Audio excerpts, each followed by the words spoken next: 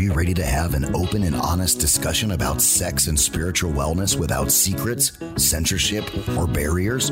This is Unbuckled with your host, Christy Ann Bella. In this program, there are no topics that are off the table, from religion to health, feelings to sexuality. Get ready to hear from some incredible people. And now, here's Christy Ann Bella.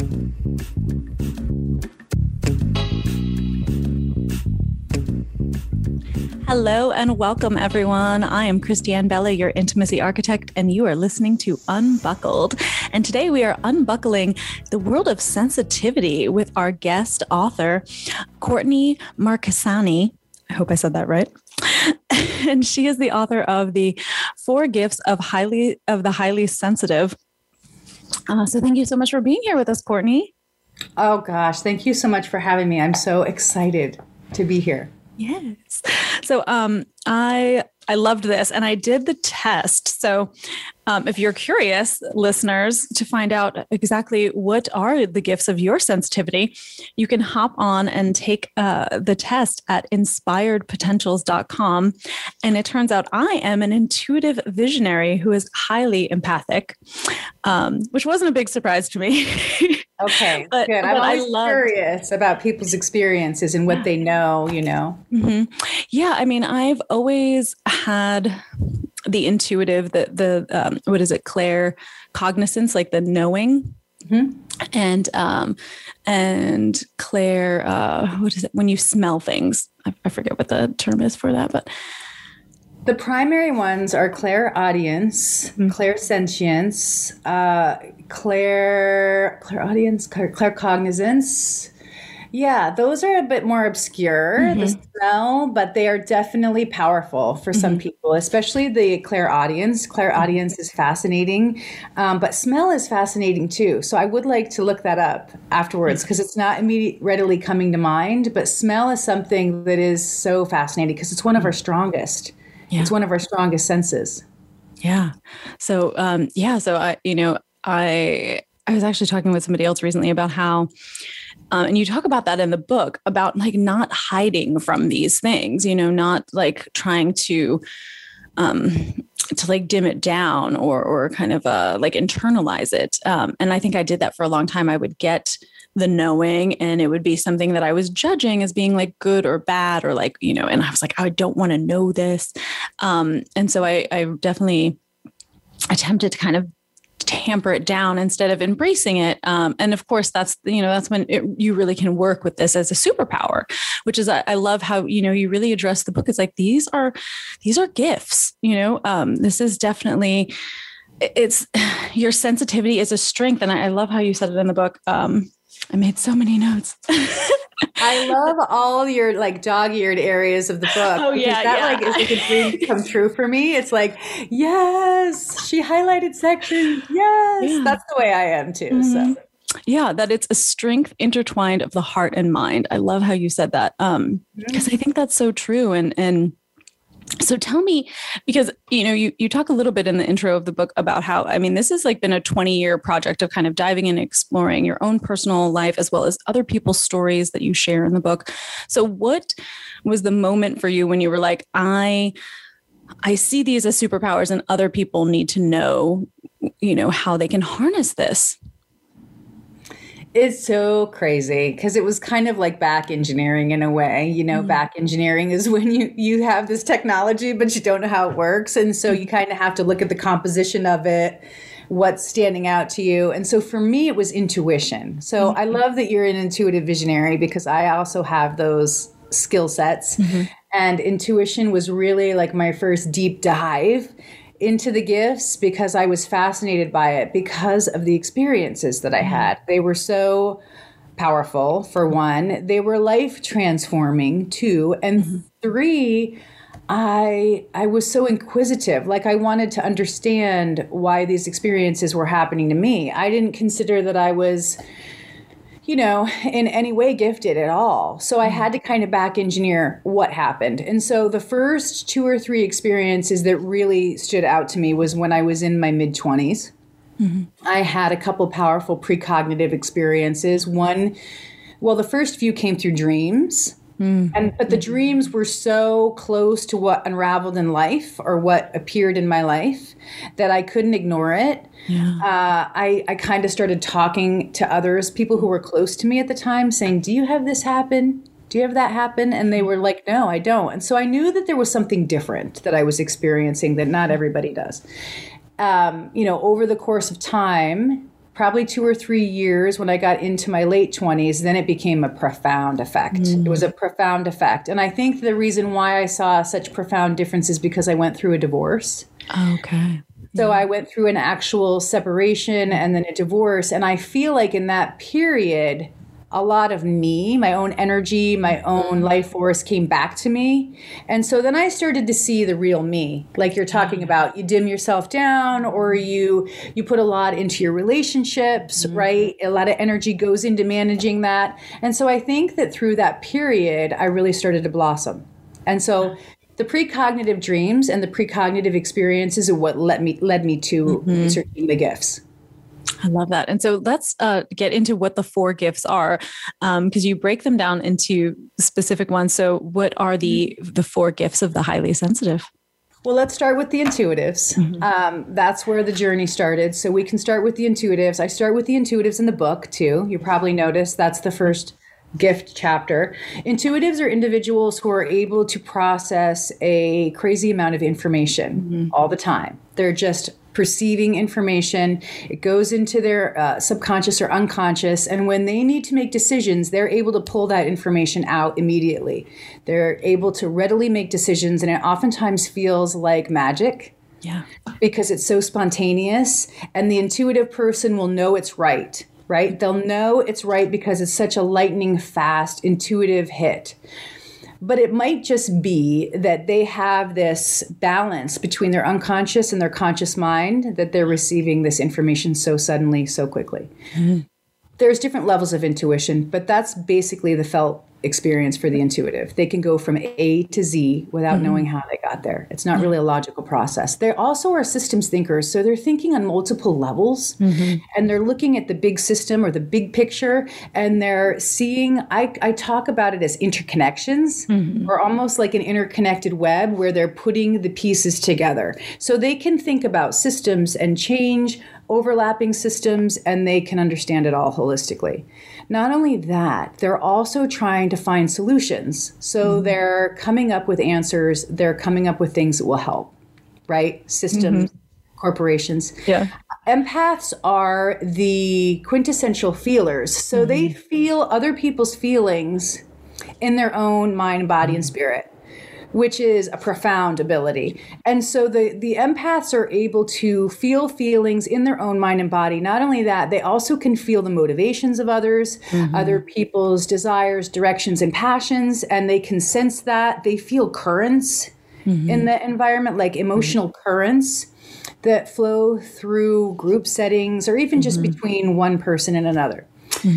That's very deep. There's also different subtypes, as you read in the book. I loved that. Yeah, there's different subtypes of empaths where I looked at the way these multisensory awarenesses kind of flowed together to create a gift or skill set.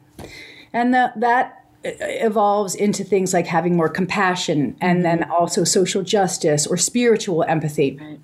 So I break those down and those patterns. The visionaries are the individuals who have a really adept skill at seeing through their mind's eye. And they basically have this field, right, an imaginary field that they're able to go into and use their visual awareness, their visual perception to turn objects over in 3 or 4 dimensionally. They're great at mapping, any kind of spatial mapping. They are, they're engineers, they're technical people, they're interior designers. So because they're always looking at solving problems from that mental field and that visual awareness. And there's very expressives. Last but not least, the expressives. When I did all the research on sensitivity, I found that there was a sub-factor through the original test set that showed that there were individuals who had aesthetic aesthetic sensitivity. It's a very specific type of sensitivity. So they harmonize with their environment. They feel connected and in flow with nature. They process and take what they get in through their sensory awareness and the beauty and the harmony, and then they translate it through their own language, right? Their own expressive language, whatever that is, writing, singing, dancing, movement. So these are the artists. They're creators. They're the quintessential creators. And so that can be anything. That can be any type of expressive art form. I love that. I loved how you gave the example of Elon Musk and the visionary and Classic. And me being the intuitive visionary. Like I've tried to explain that to people, especially my husband sometimes, because he is definitely more on that creative expression end of things. And me, like recently we were like out in Chinatown in Chicago, and it's like I saw like what street we needed to be on to go to like do this, and like I saw it all, like, and he's like, I don't understand, like, and I was like, no, this is like, I see it before, it's like I have that like grid, which is why I was so great when my life before this, and I worked in film and television production. That's because so I could cool. like see the bigger things going on and all the moving parts. It's your spatial awareness. You have a gift for spatial awareness. And so that works, typically on the right side of the brain. There are these subtle facile abilities with the right hemisphere that look at things, look at maps, look at things geometrically and put it all together. And it does feel like magic, right? I mean, you talk about these individuals like yourself who can just see it. And so when you try to explain it, it kind of gets lost in translation. But once your significant other is around you enough, he'll start to trust you. I mean, did you read the story about the one guy who used to drive people home from college because he could remember where he picked people up from? Yeah. I mean, he became a designated driver because people needed him to take them home. And he could remember directions back to their place one time. And so that's an intuitive visionary ability, because when you have that type of almost like a photographic memory, and some people have different types of photographic memory or autobiographical memory. So the subtle nuances in visionaries, I think, is so fascinating how it works for them. Yeah. And I loved how you talked about in the empathic portion, this idea that like you probably have a neighbor living in your neighborhood whose empathic energy is actually creating calm and like and like diffusing the potential for there to be aggression or violence in your neighborhood just by their sheer presence. And I think, I can certainly say, like, I've met people like that I'm just like, they walk into a room and the energy of the room shifts, and it's just fascinating to watch that in place. It does shift, and you can tell. And some people are drawn to them. Sometimes people see it as a lightness. Some especially empaths, feel it like a vibration, like a positive calming or a tranquility. And so you are drawn into them, and you don't necessarily know why. But the gifted sensitives that evolve it, I'm so glad that they are here and they are on the planet. And when you work with it and you become aware of how finely attuned you are, you serve those types of services in your community. You give that type of love, or you're there for that reason.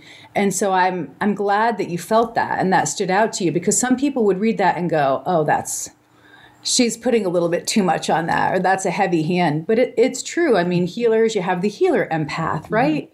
And healer empaths are identified in some communities, especially indigenous communities, very early, where they go, oh, this is a healer for our community. And it's looked at as a great service and a great ability to develop, right, through mentorship and apprenticeship. And so I think that we have been kind of cut off from it. And so my hope with writing the book was to raise awareness of the importance of the gifts and how they really do help our societies. It's not me having a heavy hand or taking it too far. I really do believe in what I'm talking about.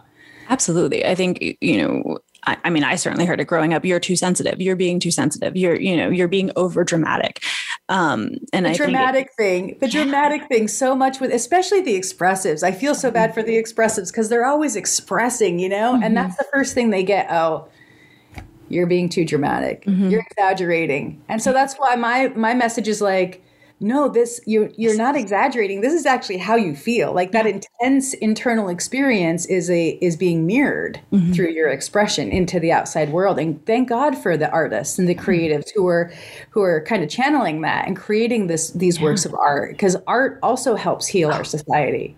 Oh, absolutely. I mean, I think if we realize anything, I'm sure we realized a lot of things over these last years, but I think one of the things I certainly realized, and a lot of people I know, was like not being able to go see live music, not being able to just go to a museum. I mean, that stunted something in me. It was like, I was craving it. I was like, I need this. Like, this is really a vital part of how I process and how I express, and just being in that energy of creative. It's cultural. Yeah. It's cultural too. I mean, our culture needs all of those important ways to heal. And art is a part of that. I mean, we heal on an individual level, being exposed to it and creating it ourselves or being near it, but our communities have relied on it. Exactly what you're talking about for so many, since our evolution. Yeah. Right. I mean, you can go back and see in the caves the pictures of the animals and the savannas and the symbols, and that's our like cultural mythology, which has helped us survive and help us create order out of a very chaotic world. Right. And so we're seeing a lot of chaos, and we need to kind of resort to those healing modalities like art to keep ourselves grounded in what's happening. I definitely feel like there's a shift, and I love how you put it in the book. Like, this is the next level of human consciousness, sensitive people. And I think there is this shift going kind of back to that more indigenous style of recognizing how important this is. And instead of, shoving these people aside and telling them they're too much, to see like, oh no, you're here. You're a gift for our community, for our tribe, for our society to grow and expand. Because our heart is really the smarter brain. It really is. I mean, think about it. Indigenous cultures always had to be connected to two worlds, right? They had to have one foot in this world, but they also had one foot in the other reality, and honored the individuals who could see that reality, right? Because that other reality informed the tribe and helped keep the tribe safe, and helped individuals who were dealing with illness, and helped to be really the tribal elders. And frankly, in Western culture or in dominated cultures, we've been separated from that for a long time. And so people are waking up to the fact that we need to evolve.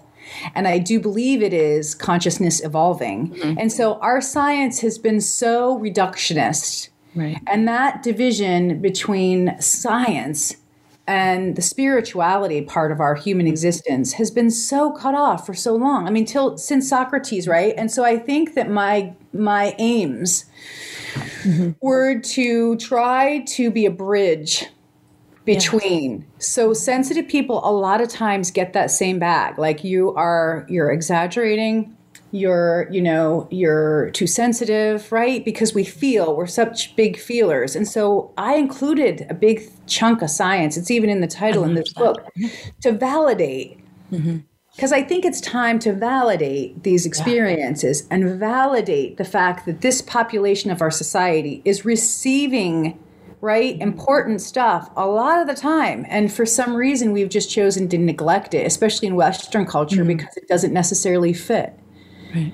And that is uncomfortable. And it makes some people feel like, oh, you're the weird one. I mean, and so sensitive people take a lot of grief where we feel like we're already kind of separate, and outliers.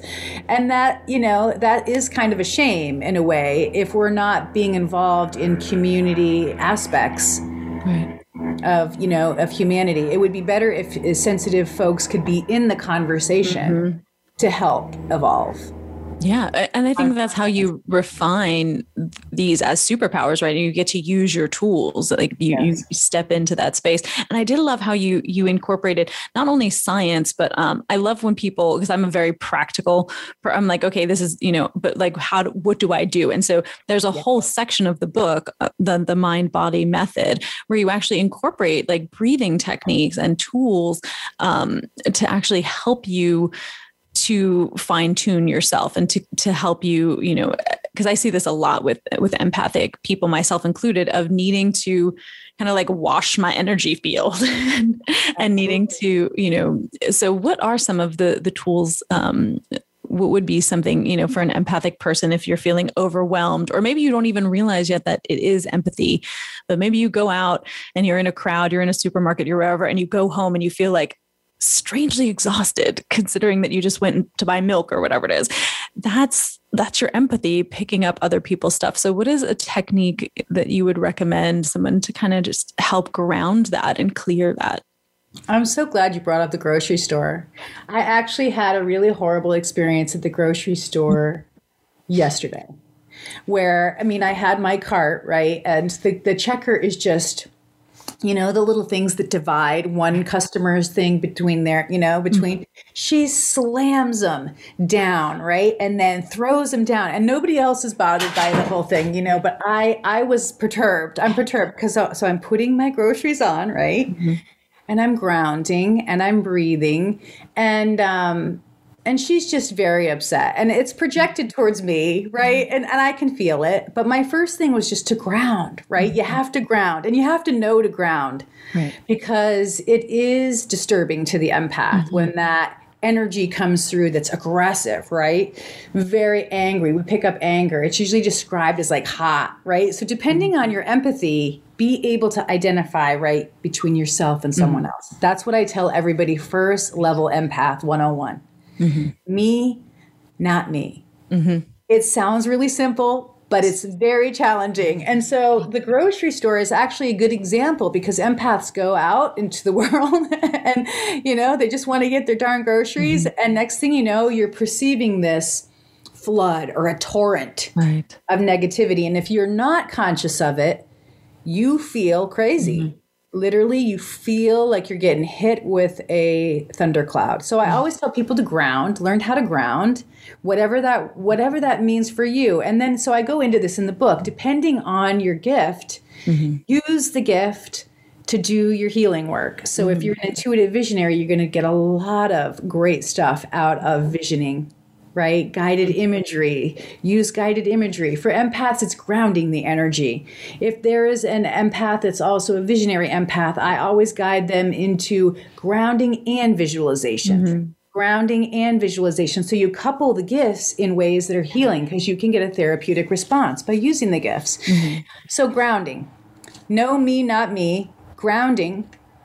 And then when that happens and you're confronted with someone who's very, very disturbed in their own reality, and they're coming into yours and you're picking up their pain process, what you said about washing is a great way to look at it, okay?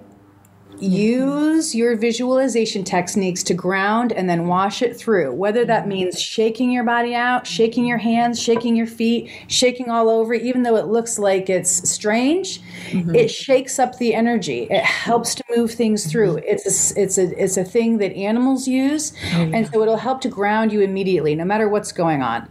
So it's about learning what works for you, but those essential tools will always work. So grounding means feeling your energy running into the ground, feeling your feet, connecting firmly, however that works for you. I do a lot of stuff where I have like visualizations where you sit in a chair and you ground.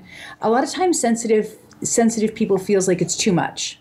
It's just too much to do the exercises, but they're literally essential. They're life-saving essential because it'll help you feel balanced and grounded routinely, unless like a thunderbolt is coming in on you.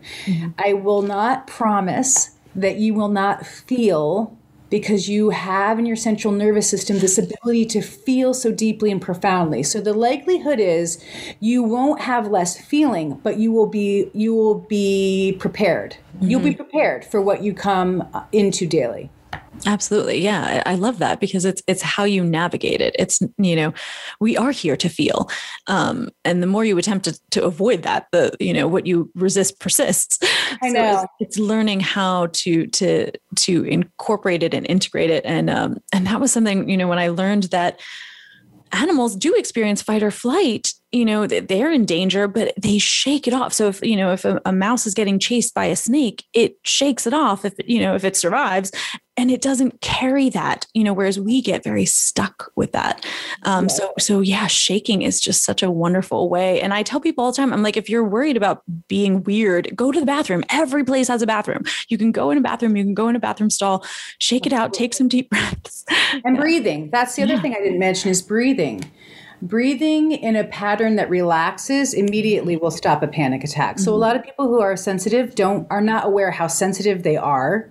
And so they're perceiving so much more sensory information inward, streaming inward. And so the breathing is also level one to get out of panic. There's difference between panic, anxiety, right? And just regular, normal stress. But when you get into heightened responses, and maybe you've been doing this your whole life, but you don't recognize you've been doing it, breathing will immediately stop the response pattern and put you into a more relaxed mode. And so a lot of people who come to sensitivity this way and learn about it kind of look back at their life and recast all these experiences they've had, in a new light because they didn't know.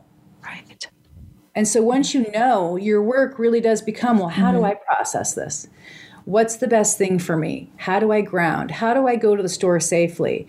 I mean, the store is a classic situation because you have to go there, and it's important for sensitive people who are listening to know that it's better to go in those environments and be grounded and be breathing and be doing all that work because it builds resilience so that you can go into communities and you can go into different situations, because research and studies have shown that when sensitives isolate themselves, because they're receiving too much sensory information, they get even more sensitive in isolation.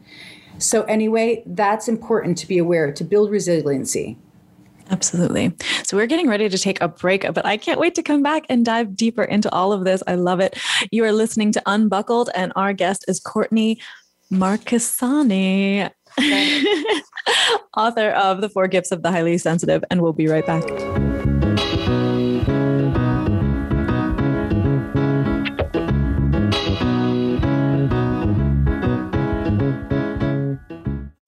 Are you tired of having the same fight over and over again? Is it hard to remember a time when you felt close to each other? Before you call it quits, do you want to do something to rebuild that spark of intimacy? Of course you do. Ignite the passion like never before with Intimacy Architecture. Text 626-310-5159 to set up your relationship consultation. Again, text 626-310-5159. Think about how much sound you hear all the time. Noise, music, your own heartbeat. What is it made of? How does it work? How does it affect you? The universe of music takes you into the particles of life and the beat of living. It is an interactive online masterclass of music and science taught by the internationally renowned musician and scholar, Dr. Marcin Bella.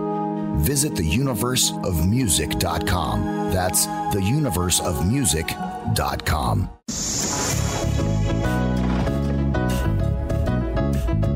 You are listening to Unbuckled with Christy Ann Bella.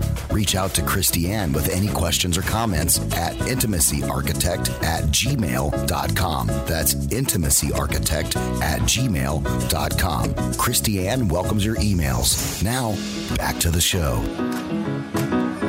Hello, everyone, and welcome back. I'm Christy Ann Bella, your intimacy architect, and we are unbuckling the world of sensitivity in our feelings as we learn to embrace the science of sensitivity, heal anxiety and relationships, and connect deeply with the world. Thanks to author Courtney Marchesani and her book, The 4 Gifts of the Highly Sensitive. So welcome back, Courtney. Thanks. I'm excited to where we're going to go now. Yeah. So we were talking a bit about the science and mirror neurons, which is, really how we learn to do everything. It's how we learn to brush our teeth and drive our car and smile when somebody greets you. And so how do mirror neurons play into our development of our sensual gifts? Well, they are sometimes sensual gifts to be sensitive, are sensitive gifts. Absolutely. Absolutely. Mirror neurons were discovered about 20 years ago, and they are these neurons that take, they're like the sentinels, the little helpers of our brain, where they take information from your environment and they take it into the brain, whatever the scene might be. The classic example is a monkey ripping paper. So there's a monkey in front of you and he's ripping paper. Your brain sees that, hears it, replicates it in your mind what that scene looks like. But then they found that mirror neurons actually, when given a stimulus, will see the same image of a monkey ripping paper, hear it, even though the monkey's not there. So the mirror neurons take something in your environment and then replicate it. That's the mirror part of it. And they have found mirror neurons in multiple neurological systems within the brain. And so they're still trying to discover what they do. But how it relates to our discussion is that mirror neurons are helpful for us to be able to look at our environment and mirror what's in it so that we can think through it and respond. Right? So that's detecting safety. That's to discern, is this person safe or not? It's to discern what's needed. And so the fascinating part of that the monkey doesn't need to be there in order for you to hear it ripping the paper or you're visually seeing that mentally, is because mirror neurons help us order our world. And so especially for empaths, in the empath discussion, but also for like intuitive visionaries as well. There has been some hypothesis that people who are sensitive have more mirror neurons. We actually either have more or that our mirror neuron system is larger. Yeah. So it helps us to be able to see what's in the environment, but it might not necessarily be there. We can see it once and then we'll see it again because mirror neurons will create it. So that's very partly important for empaths because they're going to be feeling in the environment. And I use this example in the book, which I think is a really good contrast. People who are narcissists, who don't have that depth of feeling, don't necessarily respond the same way because they might not have the same mirror neurons. So if you're in a boardroom with other people and you yawn, this is what I put in the book, and somebody else doesn't yawn, I mean, the empaths are going to yawn first, right? Because their mirror neuron system is like, oh, it's time to yawn, and it'll happen. But if somebody doesn't yawn, that might mean that they either have less neurons or less empathy. Yeah. It's important. It is. It really is. It almost makes me want to go around and like test. Well, that's how I am. Yeah, that's how I am. I'm totally, sciencey like that. So I want to test it out. Yeah. Yeah. I mean, I think I worked a lot with, and I'm also neurodivergent, but I worked a lot with children, especially that were neurodivergent, specifically on like the autism spectrum, and how that's when I really realized how important mirror neurons are in our learning process, like just like what a vital piece of that, to be able to understand it. And these like simple things that I think we just often take for granted, waving at somebody or smiling at someone or being able to make eye contact with somebody. Yeah. Communication. It's so important for communication. Mirror neurons are so important in communication. And I put that in the book, not just verbal communication, but nonverbal communication. And so I make that link in the book. It's not huge. I don't develop that idea and go down that rabbit hole. But when you start to think about mirror neurons and how they help us with nonverbal communication and body language and microfacial expressions, and people who don't necessarily have the verbal communication, like folks who are on the spectrum, it does become vital. It becomes a vital thing that you want to understand when working within communication and language and expressive language. Absolutely.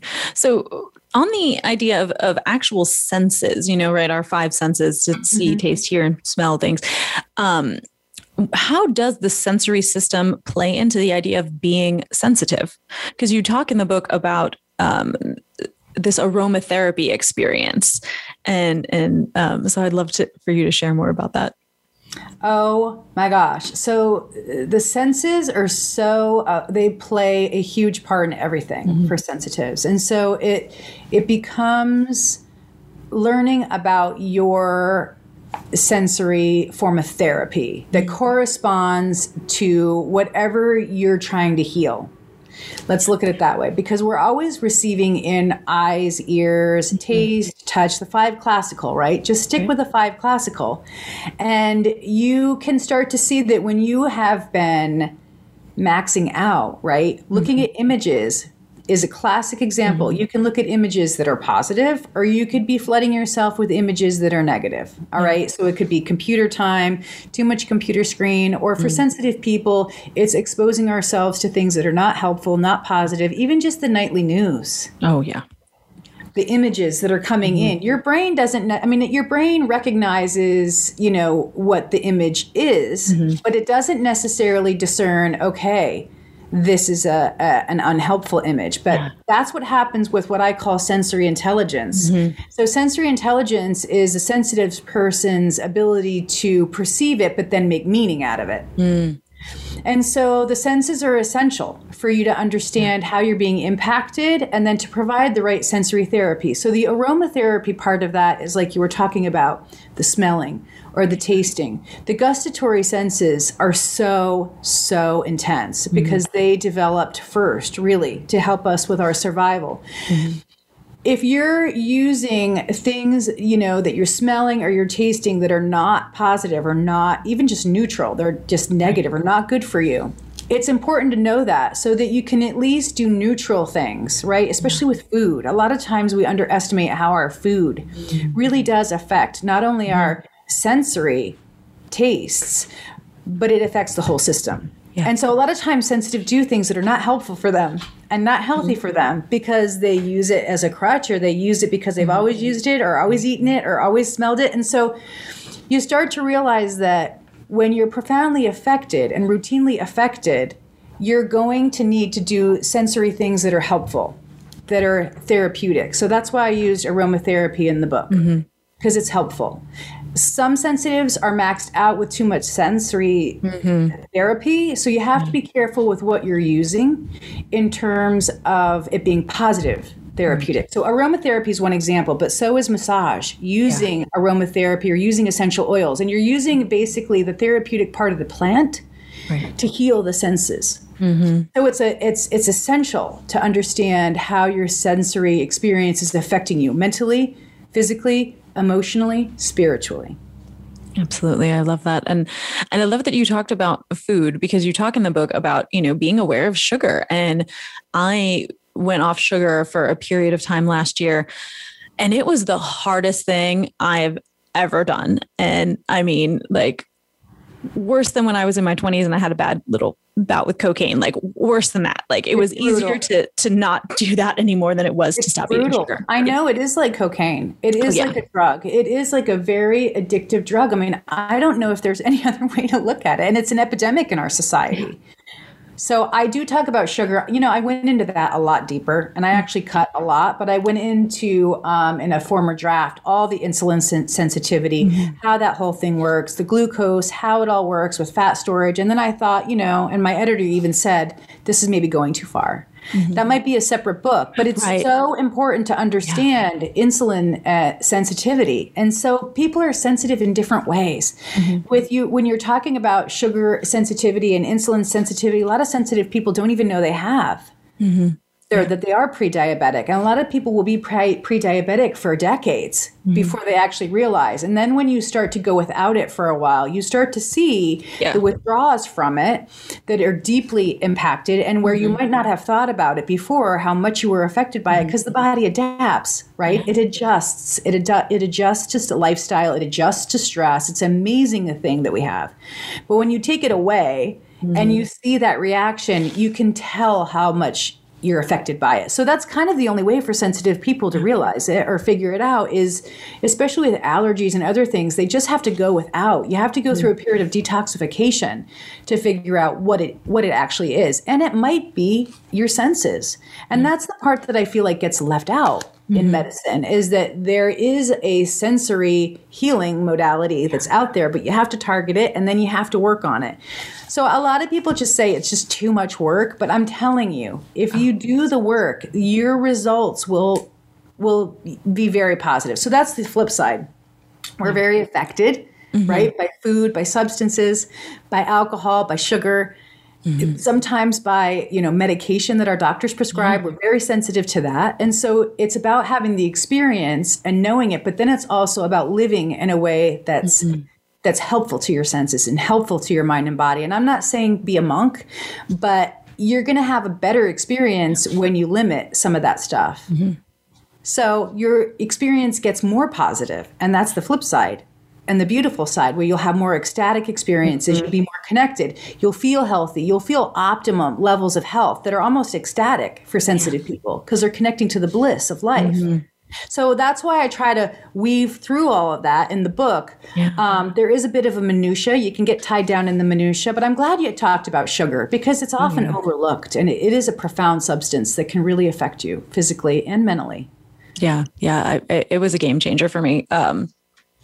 So I and I think it can start small, and it was like you were saying earlier about the breathing and, like these can just be small steps you take. And I equate it to like brushing your teeth. Like you would not leave your house without brushing your teeth. Like that's a thing that you make 3 minutes, 2 minutes, whatever, every day to do. And these things about, taking care of yourself, grounding, breathing, looking at what you're eating, just taking a moment to kind of tune in and just, be like, why am I going for this? What is it? What is it that I'm trying to feel or not feel that is making me want to engage with this? I'm so glad you brought that up because it is one of the major reasons why I put the information out there. A lot of times the pain that we experience when we're younger or through our teens, it's overwhelming. It's an overwhelming amount of intensity that comes in mentally, physically, and emotionally. And so a lot of times our coping mechanisms are well established by the time we get to an adulthood phase. And so we tend to anesthetize, right? Sensitive people will tend to try to dull or blunt our senses because it feels overpowering. So my message in terms of the book is just take one step at a time, do what you have to do, right? But just know that the more that you figure it out for yourself and you employ your own system, I don't say you have to do one system. What I kind of guide and suggest is find your system. If that means taking an extra 10 minutes in your car, right? Before you get out and go into your workplace to do a little breathing, that's going to help you. Find your way, whatever it is. And I'm not opposed to psychopharmaceutical medication, but what I do try to advocate is know what's going on underneath. Why are you smoking? Is it social? Why are you drinking more? Is it connected to social? And so if you can tease out, is it social anxiety? Is when I'm around more people? Then you can find your lifestyle that fits for you so you feel better more often. Yes. Oh, I love that. And I'd love to, two things I want to make sure we hit before we go. One is body scanning. Because I don't think it's something I teach to my clients a lot, but I don't know how many people out there even know what that means. So I'd love for you to share about what that means to just kind of scan your body and check in.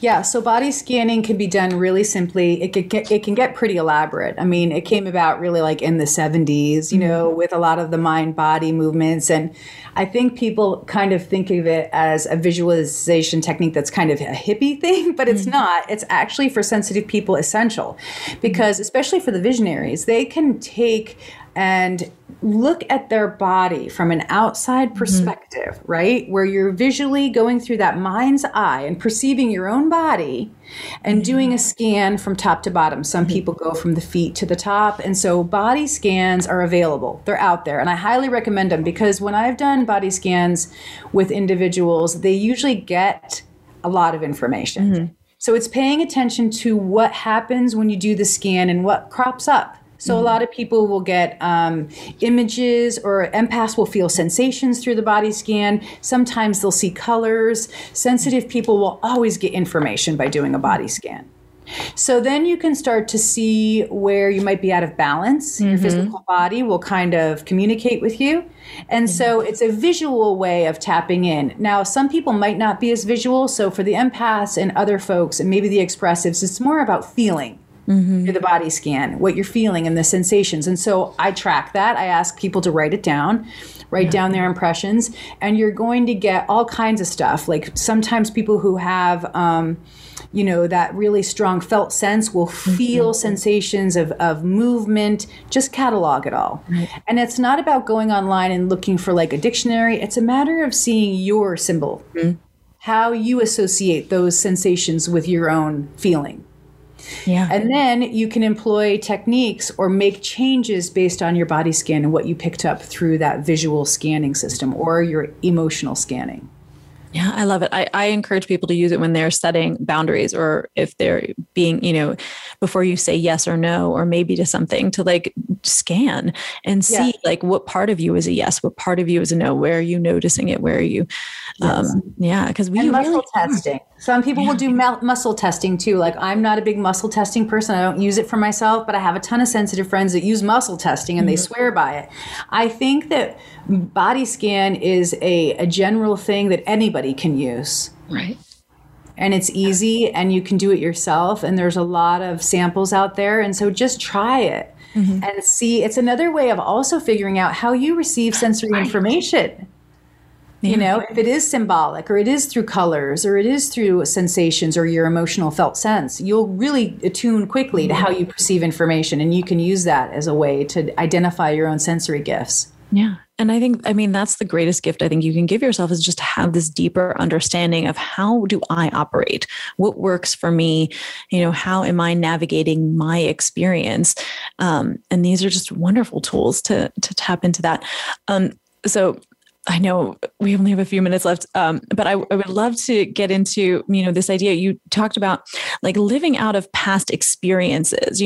If we're getting into a relationship, how much of the attraction is maybe, coming from other stuff. And so some of it maybe even lives before this, if you're someone who, and I do believe in past lives. But the idea of like you mentioned, this like tension when you can feel something, but maybe it's not being communicated with your partner. And so if we could just talk a little bit about like, how do you start to decipher, is this what I'm feeling now, or is this old stuff that is undigested? Right. So I talk a lot about metastasizing of energy, undigested energy that's stagnant, because you can be hyper responsive, right? Where you're pretty responsive in a way that you're like taking the barometer and the temperature of room before other people actually feel the heat of the room, right? And then there's the under responsiveness, the hypo responsiveness. And so you could be a little bit less responsive. And those areas are important to recognize because we're energy, right? So we have these energetic responses. It's not just about the senses, but the energy and the senses really commingle. It's how we perceive our environment. It's how we perceive safety, detect harm. I've talked about that. And so that includes people as well. Yeah. That includes relationships. So one of the things that you brought up that's a classic example is that empaths who are so finely attuned will be drawn into situations. And I talk about the narcissist, and I talk about empaths connecting with narcissists and why they do that.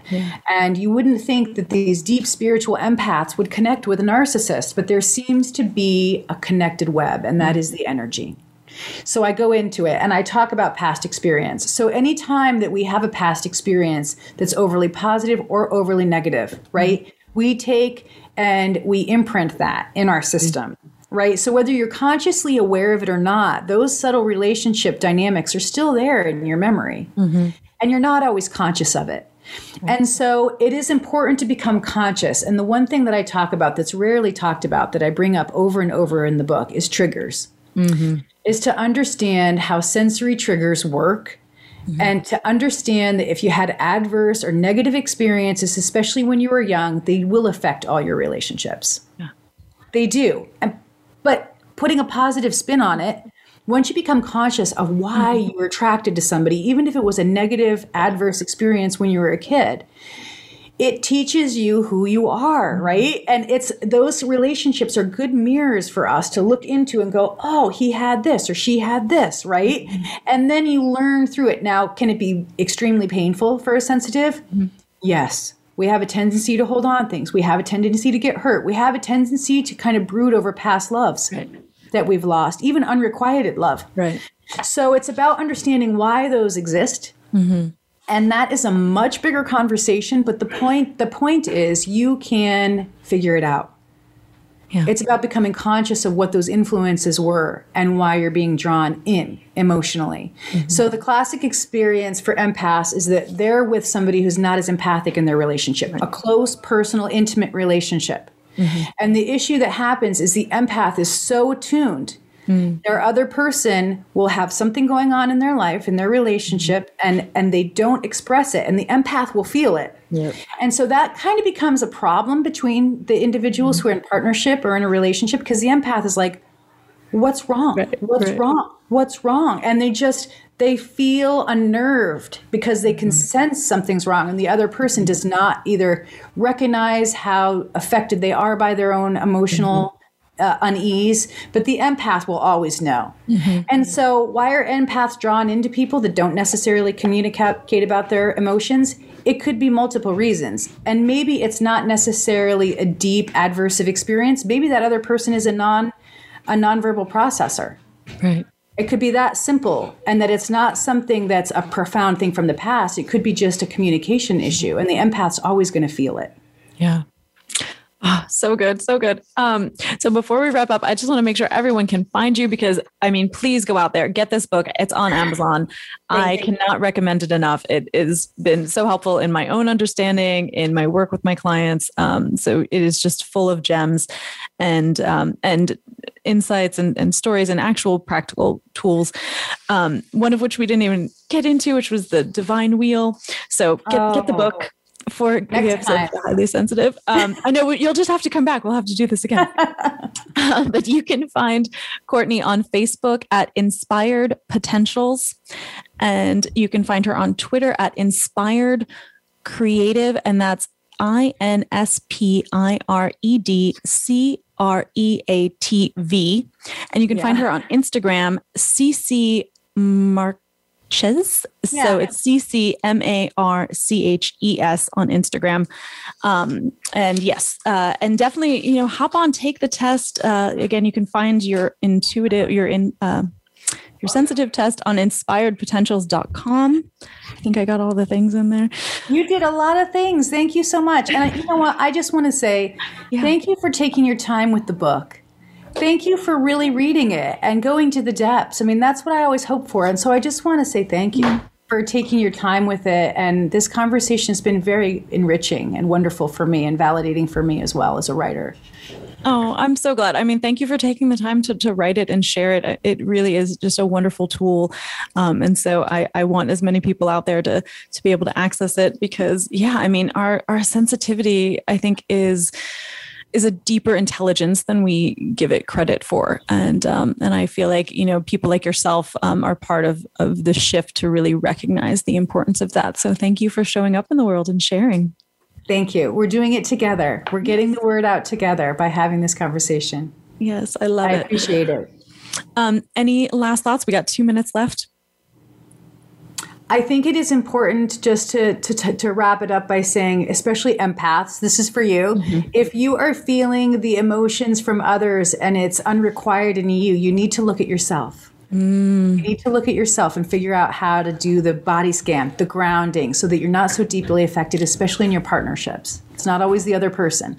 It's how we're perceiving. Yes. Yeah, it starts with you. You are your most important relationship. So yes, I love that. Yes. Well, it has been an absolute pleasure once again. Courtney Marchesani, author of The 4 Gifts of the Highly Sensitive, Embracing the Science of Sensitivity, Healing Anxiety and Relationships, and Deeply Connecting with Your World. It has been an absolute joy talking with you. Thank you so much for being here. Thank you. And you're listening to me. I'm Christiane Bella, your intimacy architect, and this has been Unbuckled. We are so grateful for all of you listening. Thank you for being a part of the change in the world, and many blessings to you. Take care.